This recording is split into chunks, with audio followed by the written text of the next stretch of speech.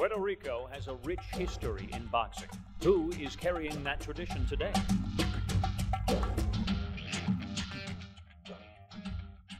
We talk about that and more on this edition of ProBox TV's Top Stories.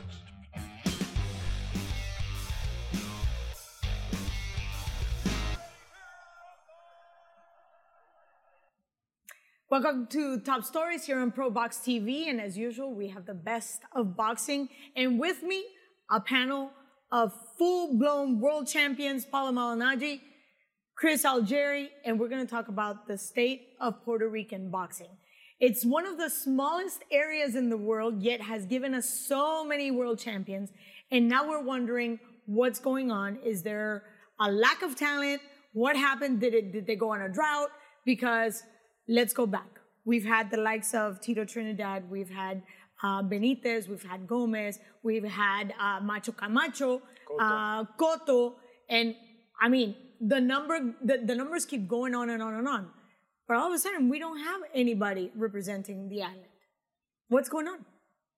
I don't think it's so much that we don't have anybody. I think that we're just kind of in a transition. The next crop of Puerto Rican superstar is developing.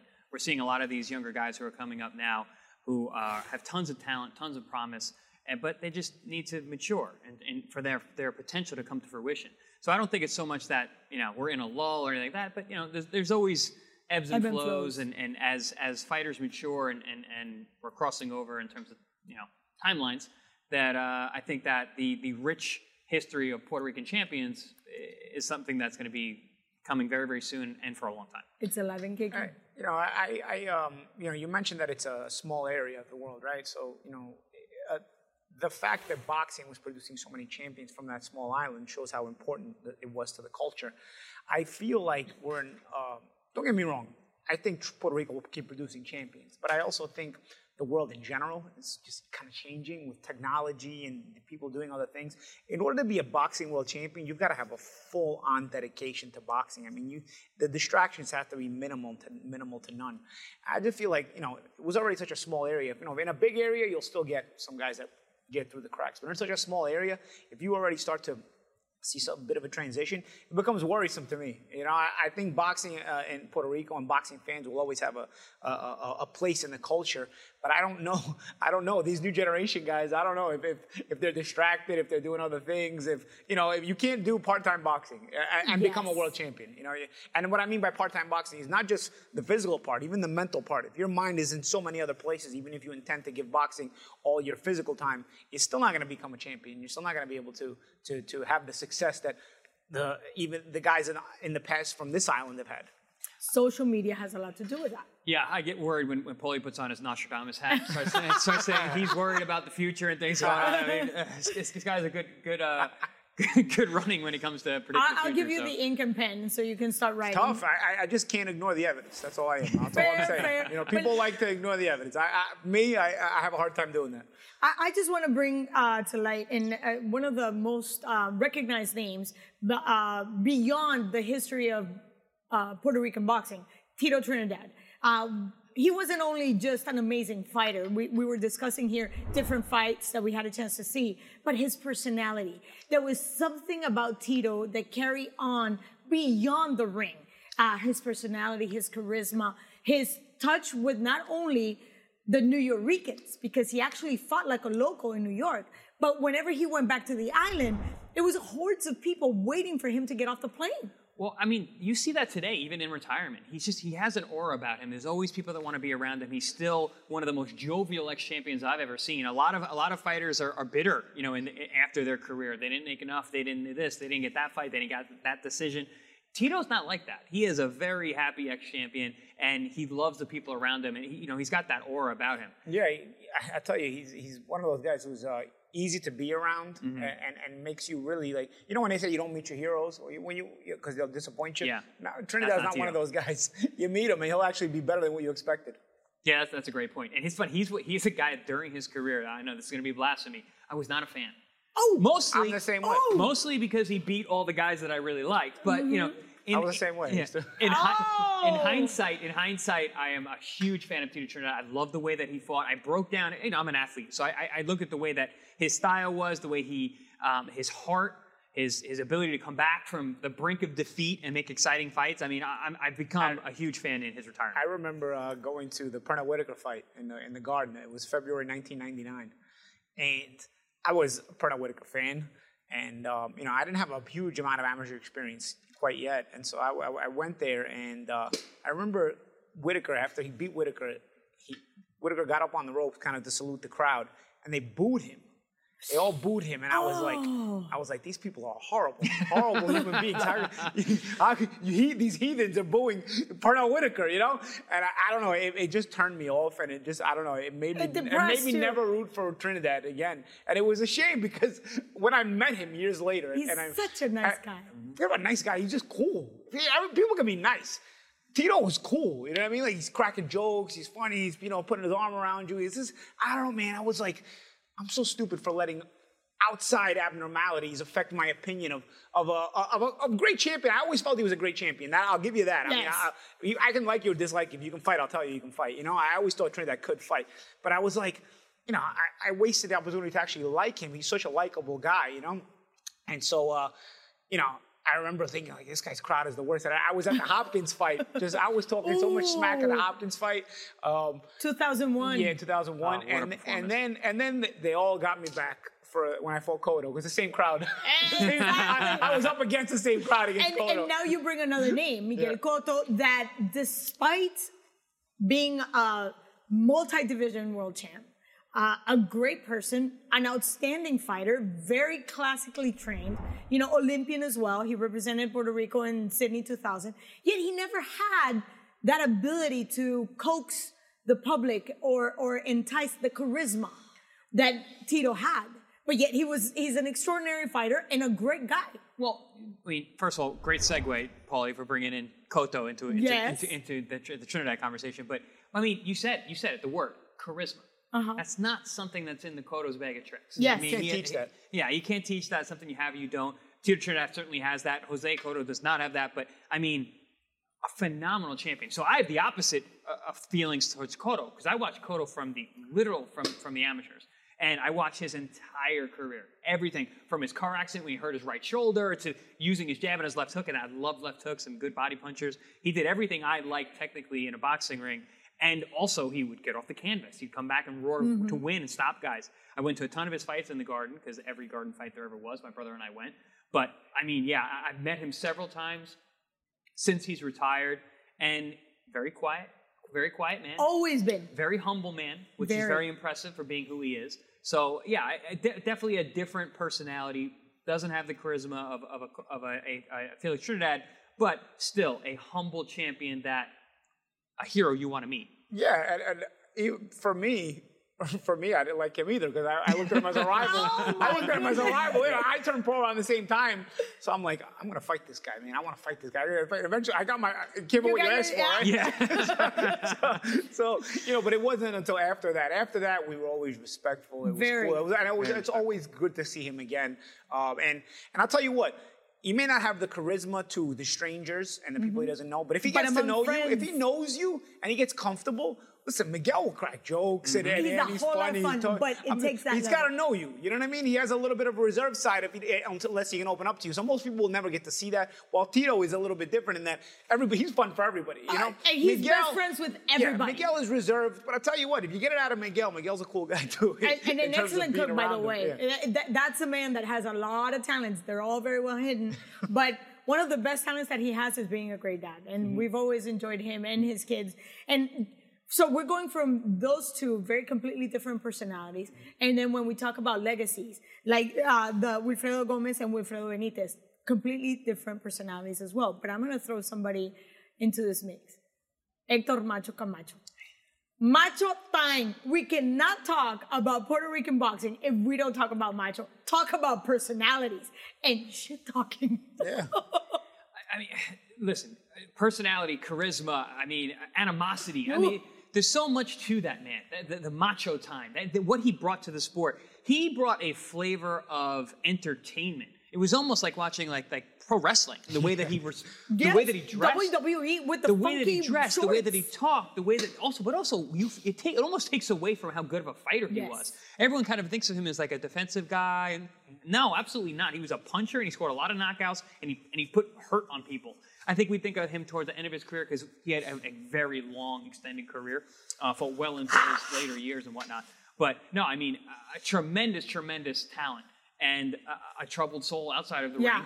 But he used that a lot in the ring. And that's where you saw a lot of that animosity that I spoke about, even though he is somewhat considered sometimes a defensive fighter or a very slick guy.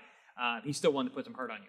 I'll tell you what, you're talking about now the generation that really influenced me, and Camacho and Benitez are two guys that really had a big influence on my boxing style. You talk about, my favorite fighter was Arturo Gatti because I had in common with him the Italian part, but I didn't fight like him. I liked Prince Nassim Ahmed because he was a showman in my generation.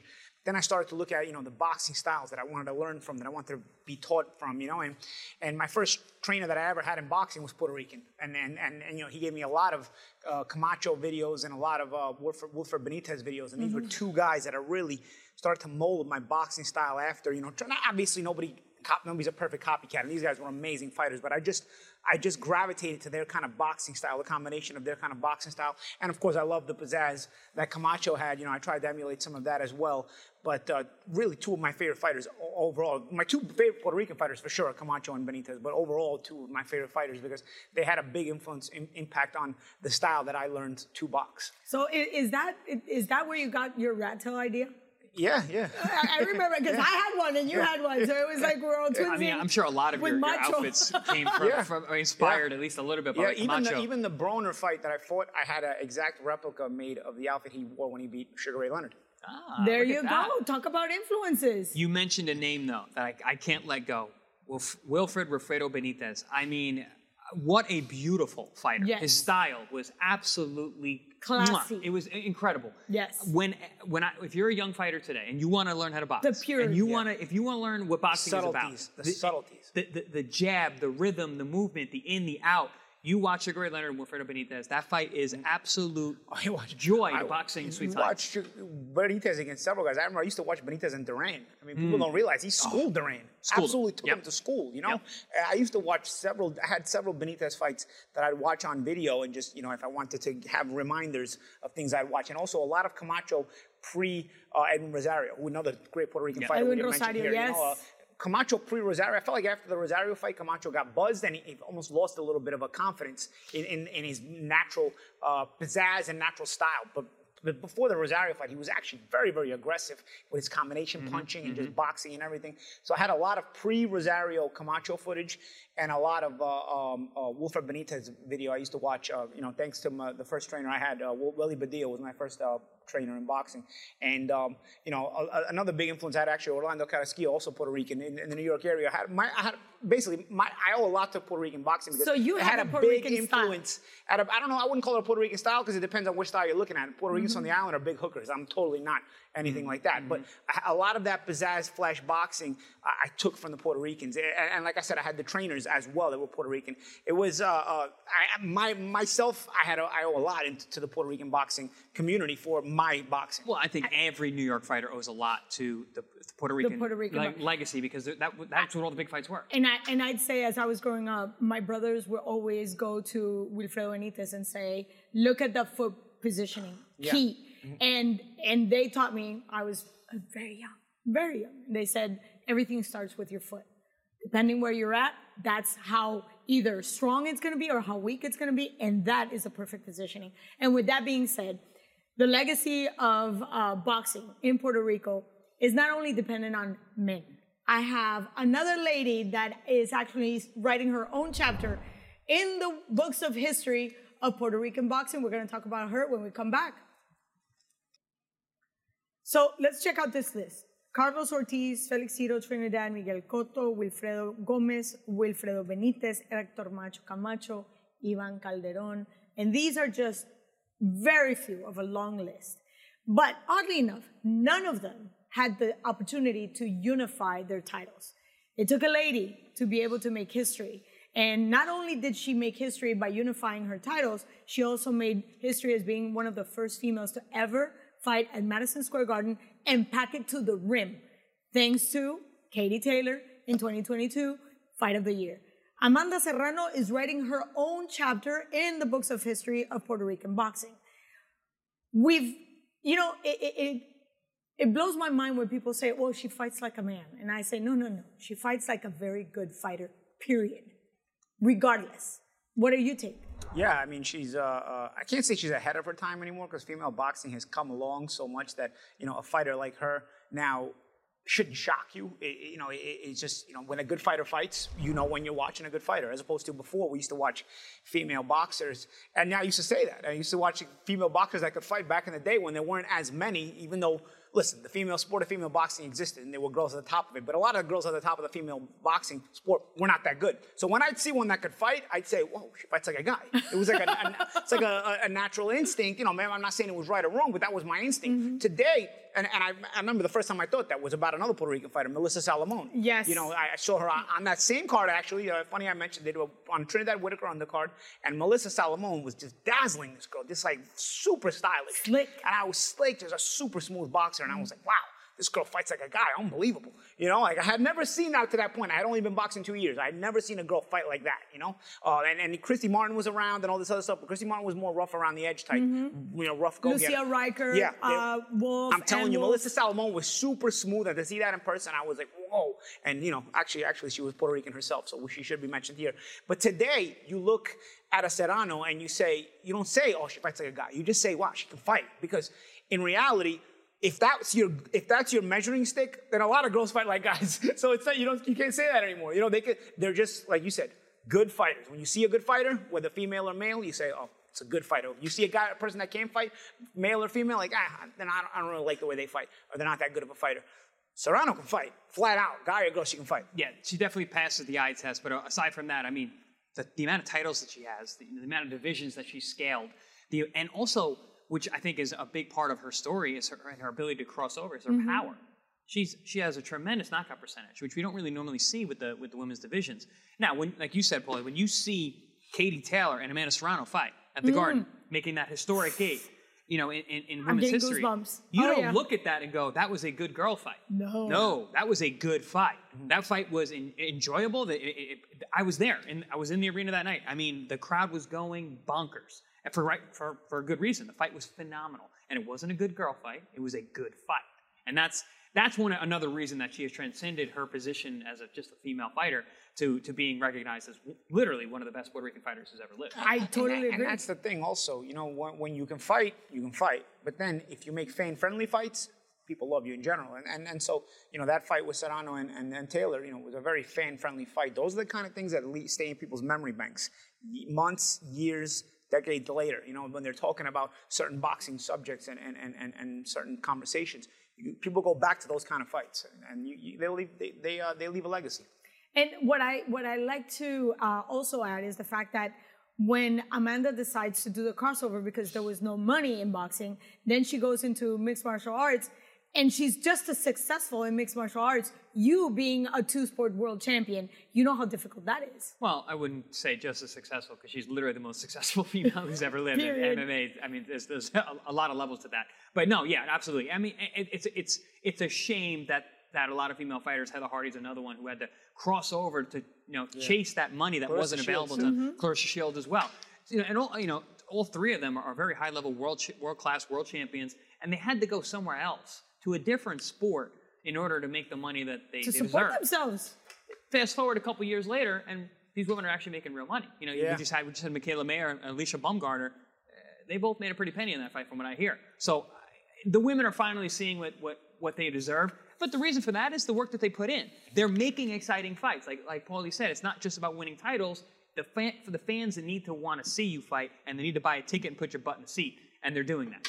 And I just want to add, for those that have missed the train, because it happens, there's a lot of stuff going on in boxing. I missed a lot of trains. After Manny Pacquiao, who has 8 different divisions, world champions in 8 different weight divisions, the next one in line is Amanda Serrano with 7 world titles in 7 different divisions. It's easy to be said, but to do it takes a lot of sacrifice. And among sacrifices, I'd like to bring the new generation. We were talking about that new people that are carrying the Puerto Rican flag. There's Edgar Berlanga, there's Zayas. Zayas, another fan-friendly. Edgar Berlanga with a long knockout streak. Both undefeated. La Bomba González Tatan that had a huge opportunity to finally get a title. Are these the ones slated to take on the standard of Puerto Rican boxing? Well, I think it's already started. I mean, Edgar Berlanga, he's been the mantle for some of those top-ranked shows on the Puerto Rican Day Parade, which has been a huge night for boxing in general, but Top Rank especially. They've driven the charge on taking control of Madison Square Garden, the New York Rican fans, getting them in there. I was at a number of those fights. And Xander Zayas was coming out on the undercard, and I mean, absolutely, people are so high on that kid and over the moon about him, which I completely understand. He's got everything. He's got the looks, he's got the talk, he's got the fight, and he follows it up, and he goes out there and puts punches together, puts on exciting fights. He's super dedicated. So I think that the health of the future of the Puerto Rican champions is very good. Yeah, I think Xander is really, he has a lot of weight on his shoulders for this reason. I think when we talked about all the names we just mentioned, good fighters, solid fighters, with La Bomba, we're talking about a guy who's already a world champion, but you're not talking about, when we're talking about a conversation, we're talking about stardom, superstardom. We're talking about filling Madison Square Garden up type of superstardom. We're talking about Miguel Cotto, Tito Trinidad type of stardom. Things that we've witnessed ourselves. And when the guys are walking out to the ring, you just say, "Whoa!" You're just blown away by the energy.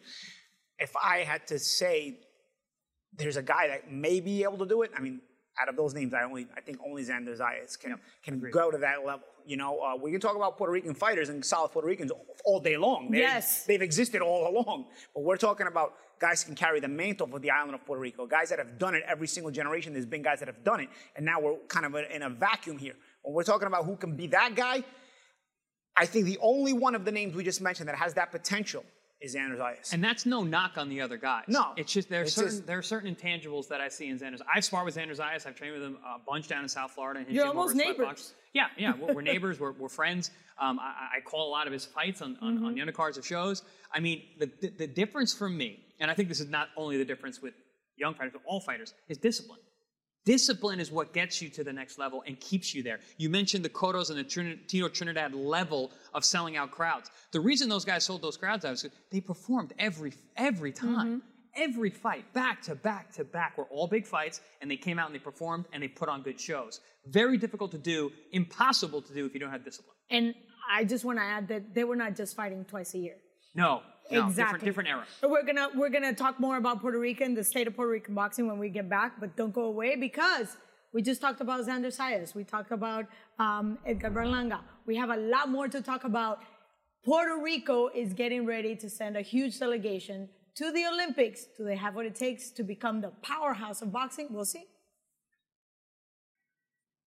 And starting April 1st, huge things. We have a new member joining our team, Ricardo Celis, and he's going to be in charge of all the briefs and the news here on ProBox TV. So if you missed something, don't worry, we got it for you. You'll come and join us and watch. You'll be updated in everything that has to do with boxing. And talking about updating, Paulie just made a very serious statement about Xander Zayas being the one talent that you see that has the ability to carry on the legacy of Puerto Rican boxing. Am I right? Yeah. I think he's got a sort of the entire package. So far as passing the eye test is concerned, good power, very good boxer, good-looking guy, has some bilingual. He's there's things there that really make it pass the eye test. I think his boxing ability is very, very complete, and the way he disposes of his opponent and the way of his opponents and the way he handles himself in the ring shows the composure of a veteran. It's you bring up Xander, and I'm a huge fan too. Obviously, we said that in the last segment, but I think everyone's writing off Berlanga already. And I understand. How can you write him off? Well, you can because of his last couple of performances. But I don't think you should write him off yet. I think a lot of people saw his last performance, saw his two performances, and where you got Xander Zayas on the undercard, who performed exceptionally well. He kind of took some of that luster from people that are thinking that Xander's going to be it, and that Edgar's past his prime already. I wouldn't say writing him off. I think there was when he had that first round knockout streak, there was always a lot of questions about okay, when he doesn't get the first round knockout, are we going to answer questions A, B, C, and D? And there was always questions, and he just kept getting the knockout, so it just made that wasn't meteoric rise. No, of course not. It made this meteoric rise even more people became more fond of it, more curious about it. But of course, those questions were always there that eventually we knew we'd have to have answered. And honestly, he probably failed all of them. You know what I mean? Like every single question you had as to when he doesn't get the first round knockout, is he going to be able to do A, B, or C? He showed he couldn't do any of them. You know what I mean? So that was the problem. So you're looking for, when I say like the entire style of Xander Zayas passes the eye test, Berlanga, the entire package doesn't pass the eye test. There's things he needs to adjust and needs to make he needs to change about his boxing style. I don't think you can change completely, but there's certain adjustments, improvements that need to be there if he's going to be a threat. Because when he stepped up, his power isn't even of that caliber that we were thinking. So there now you can't bail yourself out with the power. You got to you're going to have to rely on other things. The power is solid, but it's not that power. It's not that Golovkin kind of power. But now you got to bail yourself out with, boxing intuition, boxing IQ, other things as well. In addition to the power that you might have. And it just wasn't there. It just wasn't there. And like I said, the power wasn't even of that level once he stepped up. So there's a lot of things. And again, that's not to say he can go win a world title, possibly not. Listen, winning a world title at this point for Berlanga, I think is a big step. You know what I mean? I think that would make a huge statement, considering at that time you thought he was can't miss. Like, he's definitely going to win a title. It's how many titles? Now, I'll tell you what, if he wins one world title, that's a statement. That shows, okay, he's of that level. Again, it doesn't necessarily make him the guy of the Puerto Rican generation, but at least it makes him make a statement at a point where people did write him off. When I say write off, I'm saying write off in terms of he's not going to be the next Puerto Rican legend. And you kind of just alluded to that as well. And if he wins a world title, that would be a big deal for him. But I'm not ready to write. He had 2 tough fights. Listen, I know boxing is a very unforgiving sport. And if you don't perform every single time, that's all it takes. But I think that's been a big problem for Edgar in his rise. It's been distractions. It's been the outside influence. It's been jumping from team to camp to jump here. Also, when you come in with all those celebrity friends who walk you to the ring, those kind of things can affect a young fighter. I believe there is an opportunity for him to right a lot of those wrongs outside of the ring, so he can right those wrongs inside of the ring and check those boxes. This boxing skill is there. I've seen it. There's one thing that There's one thing that I always tell young fighters that they have to remember. Obviously, there's a lot of things you always have to remember, but there's one thing that I always tell young fighters, because it's something it's a pitfall they can fall into. You have to want to be a world champion more than you want to be famous. Yes. If your drive is to be famous, when you're getting your butt whooped and you got to get up off the canvas, you're in a hurtful situation in a fight where you're just miserable and you got to fight through it. Being famous, the desire to be famous is not going to be enough. When you want to be a champion and you're going through those same miserable situations, which eventually we all have to go through and we have to fight through them, that motivation to want to be a champion will have you continue to fight for what you want. And that's very important. And sometimes I think a lot of the fighters, especially today's young fighters, there's more of it with the social media and all this stuff. There's more of a desire to be not even just a desire, a path to be famous before you're champion. Before you're champion. And sometimes we see guys, with an ability to sell themselves better on social media than they do in real life, and it pays off for them. So now there's not only, before there was always a pitfall, but now there's actually a reward if you do it right. You know what I mean? Mm-hmm. So but you got to have the goods to back it up. I was one of the first people in this modern era where social media was thing. Facebook came out. I was selling tickets to my fights through Facebook from college. And it worked really well for me. It was before we were at the year where we could make millions and millions of followers and go to that. But I could always fight. I just needed an outlet. Now we're seeing the opposite. We're seeing guys who can't really fight that well. Yeah. And We're getting all this attention. They can't back it up. They get there and they got nothing for them. When we talk about talent and the ability to put butts on those seats, because that's what social media actually does to create that friction and bring, the attraction and bring people into the stadium. Now, we have 2 more names that I would like for you to give me your opinion. One more thought, because this came up when you brought up a fighter, Paulie, about that when the fight gets hard. I was thinking Victor Ortiz. Yes. Someone who wanted to be famous more than they wanted to be champion. Yeah. In the Marcos Maidana fight, that's what came to my mind immediately. Marcos Maidana, he goes after the fight. He goes, I can't be taking big shots like that. Yeah. But you remember the follow-up sentence? I got better use for my face. But you see it a lot. Yes. But one thing about some of these guys do become champions. What I'm saying is their talent is to the level where Victor what? Victor became a champion. Yeah. So their talent, but they still underperform. Yeah. The expectation, they don't live up to expectation. You can, they're chasing the wrong it's very hard to be a champion when you're like this. But some of these guys are so talented that they do get there.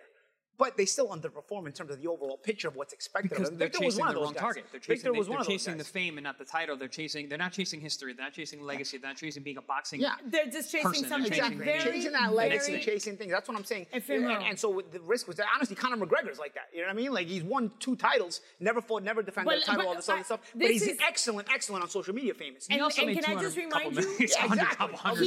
He has made more money losing than winning. Yeah, but what I'm saying, Berlanga risking being in that situation, right? He was getting all that hype, and then, he could have piggybacked it into a world title and everything, and instead he kind of fell on his face. But there's young. time. I don't say he's not as young as he was, but there's time to make the adjustments. But at that point, you need humility. You got to go back. You got to go back, and you have to have humility to want to do that. Again, do you want to be champion or do you want to be famous? But you can be both, but you got to want to be champion more. Two names. Naji Lopez, Subriel Matias. Do they have what it takes, or how close are they to become those household names? Well, I think Naji's got a long way to go. I mean, he's very early in his career. I saw a lot of talent when I got to close his most recent fight. I mean, the boxing IQ, the ability, the physicality is there, especially now in these new weight classes. I mean, we'll see. The sheer size. Yes, tall, long, smart, athletic, but still a long way to go. It's very early in his pro career. Subriel Matias he's a beast. He is a come-forward, two-fisted banger who's got nothing on his mind except knocking you out. Going back to what you said. Yeah, and those are the kind of guys that, get people excited. Matias is an exciting type of style fighter. Naji's a stylistic boxer, but he can bring out the power, especially as he's come down. I was a boxer in my career. I like Naji because Naji has the power, but he also has some really insane boxing skills, different levels. Also, another Puerto Rican fighter I want to bring up, Joseph Adorno. Joseph Adorno doesn't get talked about, but he's a big power guy, and I think he's also got potential to be dangerous. And was Jermaine Ortiz Puerto Rican or not? The guy that fought Lomachenko? Good question. I don't know. Let me check the DNA. We'll see. Oh my God, we'll find out. Don't miss it because we obviously we're going to figure that out and come back. Of course. In the meantime, thank you guys, and of course, Puerto Rican boxing is still very much alive, and we're going to have a lot more to talk about. Don't miss it right here on ProBox TV. Everything you ever wanted or needed to know about boxing is with us. We have a date.